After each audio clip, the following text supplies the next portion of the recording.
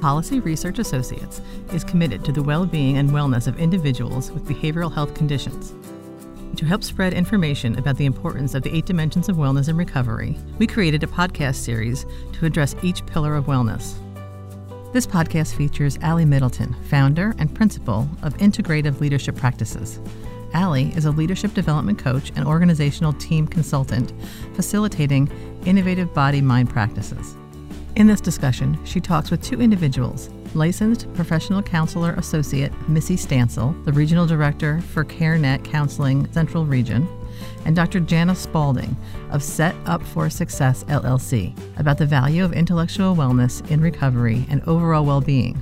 The 3 talk about a hero's journey, a universal storytelling approach, and how it can be used to empower individuals with behavioral health conditions. To learn more about PRA's work on well-being and wellness, contact us at wellbeing@prainc.com. Hi, my name is Allie Middleton, and today we're going to be talking about intellectual wellness. I have 2 guests with me, Missy Stansel and Jana Spalding. It's really a pleasure and privilege to be able to share what we've learned together with you. We hope you're all doing really well as we begin our journey to make some connections between learning new ideas and insights of wisdom and how we might begin living healthier lives together. Intellectual wellness is all about recognizing our creative abilities and finding ways to expand our knowledge and skills. This dimension has much to do with selecting positive choices over harmful habits, and it helps support the other dimensions of wellness. Intellectual wellness involves continuous learning, finding ways to blend an open mind of curiosity, an open heart filled with compassion, the ability to act with courage and confidence no matter what is going on around you. And it's also about having fun as you meet mental challenges and perhaps substance use issues on your path to recovery. Having productive fun together is one of the things I say that really helps me contribute to the work that I do out in the world, creating wellness programs. And that if people, as they learn to collaborate, aren't having productive fun, then it seems like it might not be an effective enterprise. So learning about intellectual wellness, as you know, helps us bring work and play together. And so as we make these good choices and learn from the folks that are on the podcast today, we can also get on the hero's journey so that we can create satisfying lives for ourselves and others. Our hope today is that you'll not only develop an understanding of intellectual wellness and how it influences the other dimensions of wellness, but that you'll identify activities and practices for yourself that will increase your own intellectual wellness. For this, we're going to talk about the many ways in which personal recovery stories and personal recovery journeys are part of the path of a hero's journey. The idea of a hero's journey is a universal storytelling approach that was inspired by Joseph Campbell and his book, A Hero with a Thousand Faces. He takes insights from modern psychology and comparative mythology to create a universal and transformative roadmap that's used for universal healing. And it's used across the world, not only in our behavioral health system, but also in many other traditions as well. This hero's journey's myth involves a hero who goes out on an adventure and in a decisive crisis wins a victory. And then this hero comes home changed or transformed. Joseph Campbell has suggested that life is a hero's journey. This is what you'll hear from Jana and Missy later on the podcast. After this podcast and the stories and lived experiences that you'll hear about intellectual wellness, your brain might spark in an exciting new way, encouraging you to explore some new roles to try on in the many dimensions of wellness, perhaps starting with the adventure of ongoing intellectual wellness, this learning adventure. We invite you to be inspired by the stories, the activities, and practices that are shared so that you too can begin to connect with yourself and others to become a healthier you. And now we get to hear from 2 special friends of mine who will share their personal intellectual wellness stories, Missy Stansel and Jana Spalding. Thank you both for being here. Thank you for having me. I am delighted to be here. It's great to be here today. Thank you so much for having me here. I'm going to first start off by asking you, Missy, a question about the role of intellectual wellness in your life. First off, welcome. It's so good to have you here. Thank you, Allie. It's good to be here. What new awareness did you land on as you discovered your own intellectual wellness practices? I now try to respond rather than react, appreciate things as awesome and amazing. I harnessed my schedule with time management techniques and learned to say no. The very important word that can be incredibly freedom-giving, learning to say no, as well as thank you. In my community work, I've deepened my study of the foundations of public health, the social determinants of health, and in difficult decisions, I have stretched to actively listen more deeply, to collaborate more with my clients, my team, my community members. In my work specifically with LGBTQ communities, I express myself and identify more openly. I've learned and practiced trauma-informed care techniques and begun to see life as an invitation to respond rather than react, as Jon Kabat-Zinn in his mindfulness work advocates. And I don't suffer from feeling invisible anymore. So even though I have the feelings of being fragile, as I think many of us do, and I do sense despair sometimes, as I think all of us do, I do not identify with those feelings alone. I've learned the practice of holding both from mindfulness. I feel appreciative that I can feel both myself as well as witness what's going on around me too. Somehow I used to see these states or mood habits as collateral damage, yet now I bring them in as positive allies to remind me to be humble. Isn't intellectual awareness and wellness all about that anyway? I love, Missy, that you are reminded over and over again of what you learned and how you apply it in your daily life. So this emotional self-regulation is something I hear very deeply embedded in the way that you practice intellectual wellness. Thank you so much. Thank you, Allie. I find that the ability to hold multiple aspects of self as internal and external at the same time without feeling compelled to reconcile them, compelled to judge them, really does open up an additional just brain space, really, to make decisions, to hopefully move forward with a lot of intentionality and intellectual wellness. Yes, this ability to integrate and to move away from those old default patterns and to choose consciously. This is so great. So if you think about some others who are considering vocational aspirations, what might you offer? What might you think about if someone were asking you about a new volunteer job, or if they're perhaps wanting to move into the vocational field? What can you say that might help them from the perspective of intellectual wellness and curiosity?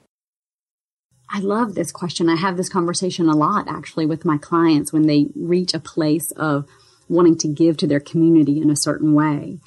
For me, as I grew professionally on my hero's journey, there are many turns and directions. There have been many turns and directions in my journey. I'm sure there will be more, but they are somehow beginning to come full circle. So thus far, this is what I can report.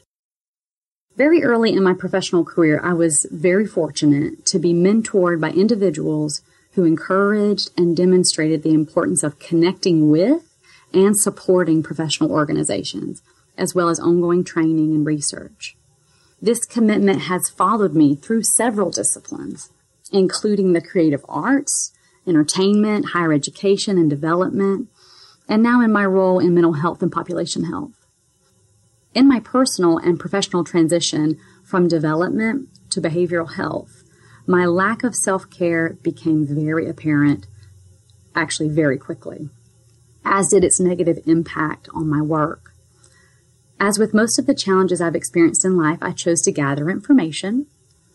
This led to a fascination with creative self-care based on the work of Natalie Rogers, as well as the work of Dan Siegel and Louis Cozolino, and how they apply neurobiology to counseling. This fascination has led to a foundation of utilizing a whole body approach to gathering information when faced with a challenge. Not only do I seek information from my mind, my brain, but also with my entire body, the senses, intuition, as well as spirit. This approach to learning and counseling led me to pursue a clinical residency in psychotherapy and spirituality from Wake Forest Baptist Health. Well, that's very, very inspiring to listen to, Missy. And, as I'm hearing you reference your experiences of emotional wellness, occupational wellness, spiritual wellness, and creating the conditions for flourishing. And so these suggestions for establishing functional well-being that you just described are like creating wellness strategies at the ground level from the inside out. And they're very practical ways to just start helping to develop the healthy habits that actually sustain and motivate this positive and potentially long-term impact toward population health, just like you said. So it sounds like you've learned to cope effectively with life's natural ups and downs and to create satisfying relationships, but more importantly, deepening the connection and capacity as you move on your journey and help others move on their journey too. Well, thank you, Allie. I try. I think the key is to keep trying. There are times that I think I do it quite well and other times that I do not. And I learn from the times that I do it well and then when I don't do it well. I keep finding over and over again when I choose to look for it, extraordinary goodness and affirmations of hope in my work. I encourage people to find different models to follow. One is going to resonate with you, if not more than one. You know yourself best, so find what works for you. Know that with motivation and taking small steps, you can endure and accomplish anything. Wow. Thank you so much for this wonderful sharing, Missy. Now, Jana, thank you too for joining us. Thank you so much. I'm happy to be here. So, Jana, to get us started, can you please tell us what are your thoughts on intellectual wellness and the hero's journey? Absolutely. When it comes to understanding intellectual wellness, I'm reminded of light. It reminds me of this quote I came across and really, really love. Even light knows how to dance and bend the rules. Why can't I? And so learning about how nature really is, not how I think it is, frees me from unnecessary limitations to creativity and new ways of being. Wow. This idea that you're offering up is something so special. Tell us how you became a better, healthier you. For me, acceptance is really at the heart of my intellectual wellness. It's really about this deep connection to ourselves, to others, and to nature. And if we think about it, most of us in recovery are really trying the best we can. But sometimes our efforts are scattered and not productive. I remember for a long time that I paid attention and focused on things that, well, I don't know how else to say it, things that didn't matter. And it's not that other people's issues or other people's opinions don't matter, but I had not developed an acceptance of what is important to me and what matters to me. So it was very easy to be distracted by the latest thing or a strongly held opinion or a well-turned verse. And I would find myself moving in different directions and not really getting anywhere. We think, we feel, we dream, we imagine, we act or we react, and it all comes out in a behavior. And especially if we're not grounded and if we're not really clear on what's important and what matters, our behavior may be good or our behavior may not be so good. Ah, yes. What can make a difference to stay on that path of intellectual wellness? What are the choices? Well, like I said, for me, acceptance had a lot to do with it. Let's say that I decide that this is my path. Maybe it's not a glorious path. Maybe it's not a glamorous path. Maybe it's not a popular path. But if I accept that this is my path, then I can confidently go down it. Acceptance is being okay with who you are, regardless of what else may be going on around you in the world. Our intellects mediate all of these based on what we've learned and on what and how we wish to be. The wisdom of the intellect is impacted by mental challenges and substance use. And so a significant part for me of my recovery had to do with working so that my intellect was back on track. For me, intellect is to recovery like oxygen is to air, like wetness is to water. Without intellectual wellness, for me, there's no value added in recovery.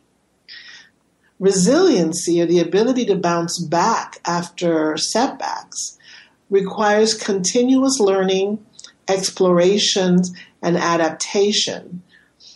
And just like an athlete who injures herself and gets back up has to give time to that tissue to heal again, when we're injured mentally, our brain needs time to recover. This is illustrated in the hero's journey because we fall off the path, or we are probably in a combat situation or a conflict situation with an enemy, and we find that we need to work to get back on the path. So true learning, which for me was very difficult. I remember one of the signs that made me aware how much help I really needed was when I was not able to read and concentrate. I had all my life gotten great joy out of learning and reading just for learning's sake. And I found myself so unable to concentrate that I couldn't read a newspaper article. And that was very distressing to me. I feel that the ability to exercise brain muscle is a significant and important part of my recovery, and I can measure my recovery by the clarity of my thinking, by my ability to focus and to concentrate. True learning is always reflected in change. And so in that sense, we work on our intellectual wellness when we apply practically those things that we've learned. Well-being is something that we can experience as individuals and our communities can experience together when we have promised each other to care for ourselves and for each other, and then practice wellness in all its dimensions together as much as possible. Thank you, Jana. Your story that demonstrates how you've adapted to your lived experience of getting on and off the path of wellness and well-being really is a very instructive story for our listeners, I'm sure. And I'm wondering whether or not you could elaborate just a little bit about this concept of right size. You talked about your pleasure of reading and learning for learning's sake, which is one of the foundational elements of intellectual wellness, being curious. And when something gets in the way of a former pleasure, what new identities have you been able to cultivate that has enhanced your sense of wellness at a variety of levels? Could you share a little bit more? Sure. Even though we're talking about intellectual wellness, there is an immediate effect that I feel when I exercise, and it doesn't really matter what kind of exercise it is. And I think it goes beyond that whole endorphins, I have a little bit more energy, I feel better. And what I'm referring to is I think that my thinking is actually clearer. I am able to take that inward step back and see a little bit more, have a little bit more perspective, hold different ideas, like Missy referred to, Be aware of what I am feeling and thinking, and also take in what's happening around me. There is an ability for more space that opens up for thinking when the body is also active and engaged. The other thing I thought I'd share, Allie, is that if I don't learn, if I only stay within my head, within my thinking, I wilt. I dry up inside. I need stimulating conversation. I need to read great literature. I need to work on solving problems. They're nourishment to me, like art and dance and cooking. And so creating a lifestyle and being able to flow with changes that include all the dimensions of wellness and remembering which ones make me feel the best is what I do every day. Yes, but I'm wondering if you could tell our listeners, what's the one thing that challenged you the most? I had to learn to be disciplined. So trusting that I can live a full life in recovery on a long-term basis, that I have the capacity to stay the course. I read that FOCUS stands for following on course until success. So have you achieved success? If yes, then it's okay to move on. If no, then keep following until you do. So just because we're talking intellectual wellness doesn't mean it has to be difficult. Beautiful, beautiful sharing, Jana. So I'm just going to come to a close here for this part of the podcast. So thank you for such great insight and also the great practical steps. And now, Missy, I just wanted to see whether or not there's any other practical tips of inspiration that you'd like to share with our learners. Thank you, Allie. Yes, actually, I do have just a few things to share as I was learning alongside you, as I was listening to Jana share. I encourage myself and anyone listening to the cast to keep trying. I think for a lot of people I work with, myself included, there may be a sense of, I tried meditation once, it didn't really work. And like any other type of ways that we strengthen ourselves, it does take practice. If we're pursuing a healthy weight, if we're training for a marathon, we start small and we keep doing a daily practice that strengthens over time. The same is true for so many of the mindfulness techniques. And in terms of how we're learning what is foundational to recovery within this intellectual wellness model, we know that hope, compassion, and self-reflection help us direct our attention so we can try new things on our hero's journey. I can say that I understand myself far more as I stretch into intellectual wellness and just simply try to embody a general appreciation of well-being. I find that we have to each take on or model a set of roles to play based upon the things we truly care about, so our healthiest self can come out and guide us. Ah, yes. Missy, thank you. Thank you. And Jana and Missy, how exciting it is to be on this hero's journey with you today in this podcast. I thank you both so much, and also thank the listeners, the learners.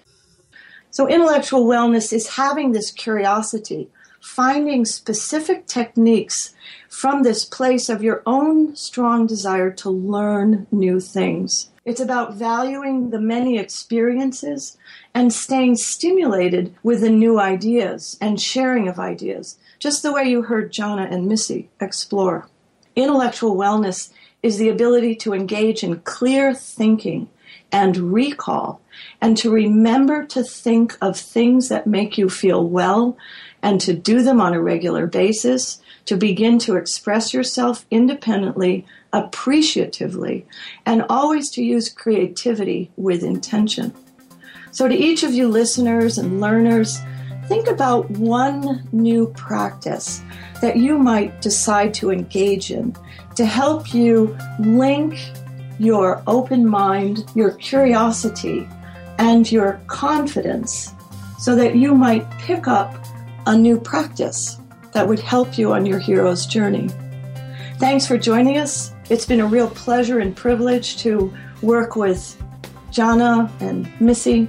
See you on our next adventure.